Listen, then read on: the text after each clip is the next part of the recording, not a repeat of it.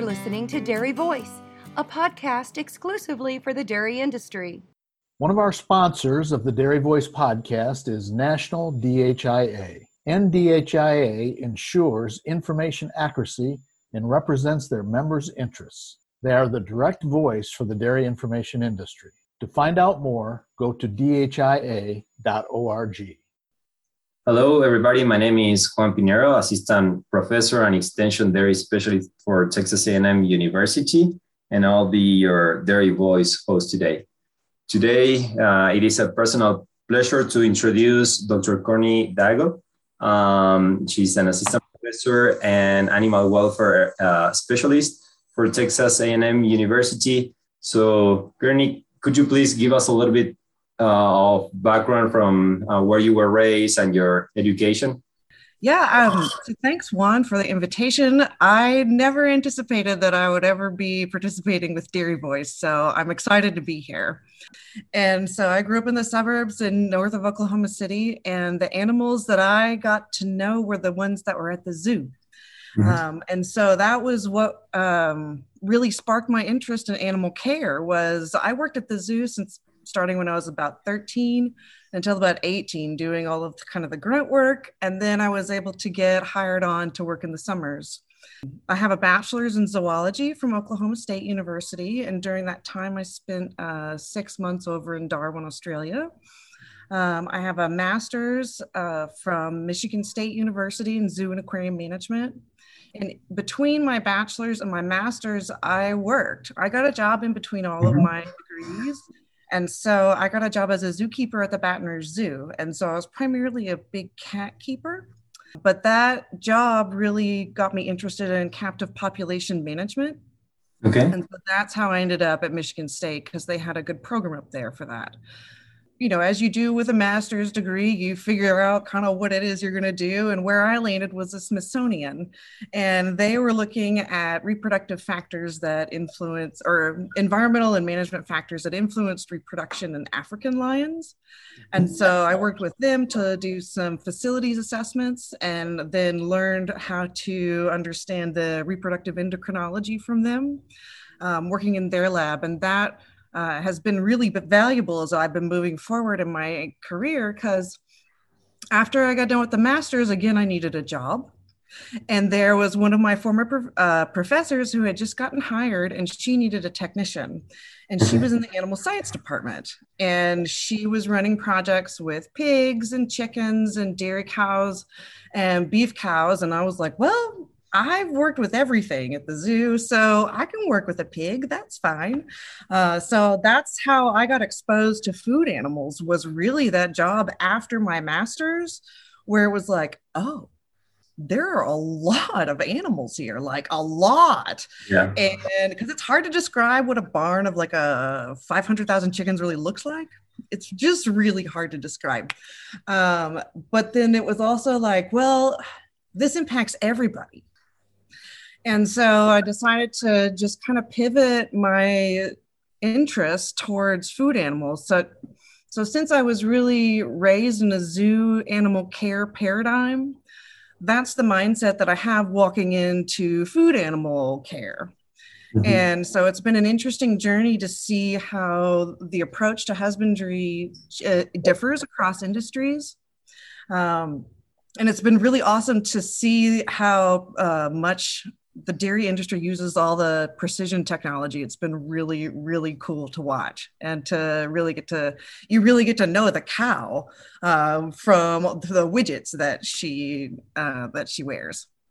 Yeah, I completely agree. It's very exciting to have all this data and be able to do research, especially for us, right? That we like to do research. And so after you did your master's and PhD, you continue working in if I recall correctly, in the academia, right? Can you tell us a little bit your work experience for A&M and here in A&M, the work that you are doing? Yeah, I postdoced at Purdue and then ended up at A&M. And when I got hired at A&M, I looked around and I said, well, in Texas, cattle is king.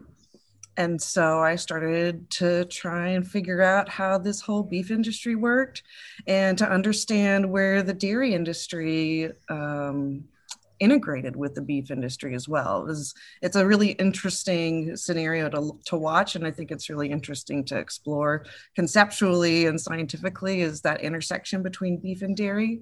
But since I kind of got here, I found honestly like a certain kind of safe space research-wise at the feed yards.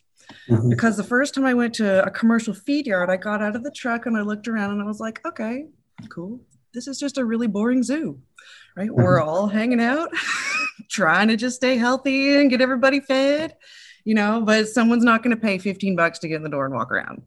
Mm-hmm. But it was that kind of, I was like, oh, this is comfortable. I can deal with this. And so I've done some work looking at like some of my zoo skills, environmental enrichment, human animal interaction, to see how that works with some of these agricultural animals, and to try and play in knowledge spaces that haven't been really massaged much before. So I've been doing that. We're exploring the use of dogs to detect sick cattle using olfaction. So we're in the really early stages of that. And then since I got to just recently, we started working with a local dairy producer who is installing a fogging system within his robotic barn. And so we're taking a look at cow comfort and to see how effective that fogging system is for the cows, either with their behavior or their productivity. Hey there, after you've finished enjoying this podcast, might I recommend you join me, Tim Hammerich, and our guests on Clarity at Work from Zoetis. We'll be talking genetics and their place on the dairy. You've got a seat at the table as we discuss innovations, what's next for the industry, and more. I have to find the value in everything that I do, and I still find value in Clarified Plus, so we're going to continue to use it. Just search for Clarity at Work wherever you listen to podcasts. Once you finish with this podcast, of course. Let me ask you to expand a little bit on the dogs. How do they ID cattle that may be getting sick through olfaction?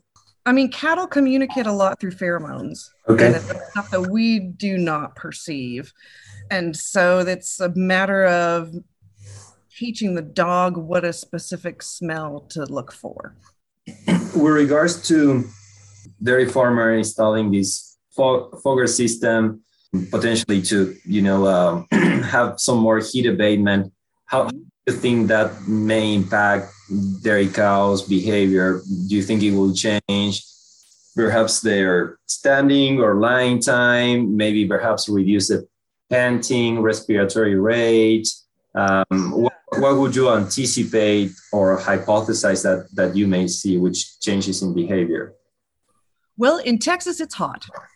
And so, we're really starting to take a strong look at heat stress.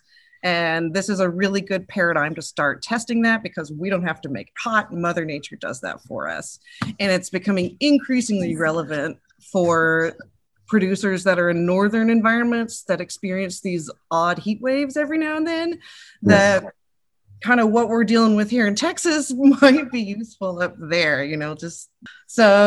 my anticipation is trying to see if there are individuals that deal with being hot better than others. So kind of looking at coping strategies, looking at differences in lying behavior, rumination behavior, and productivity with this specific project. I would anticipate that once the foggers go in, if the cows like them, they'll lie down more and ruminate more. That's the anticipation. So fingers crossed they do what we hope, but they have their own prerogatives sometimes. So yeah. Sometimes we plan some research projects and have great sound hypotheses, and that's not all I agree. It's kind of like this whole approach with using, like, when you have a chance to use robots and widgets, it's kind of like a big data analyst dream, because you've got all the different kind of things coming in, and then it's just matching them up and putting the pieces of the puzzle together so that you can really start to ask these questions that people are like, well, how do these things connect?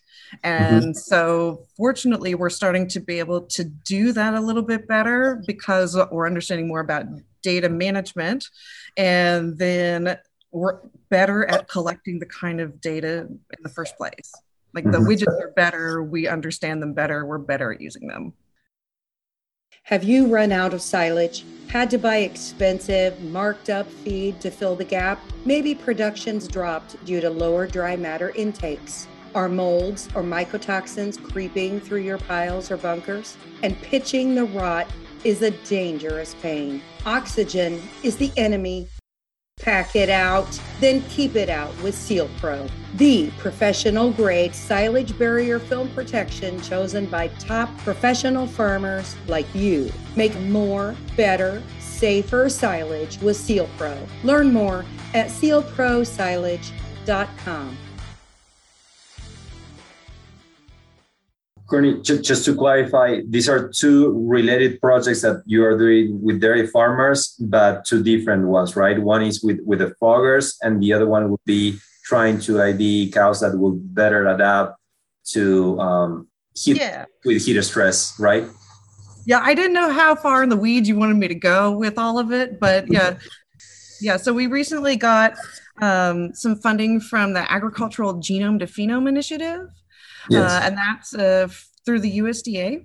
Yes. And they're providing support so that we can start developing the strategies to build a database that starts tackling some of these big data questions. So we've got a really great team involving geneticists, dairy extension specialists from across the country.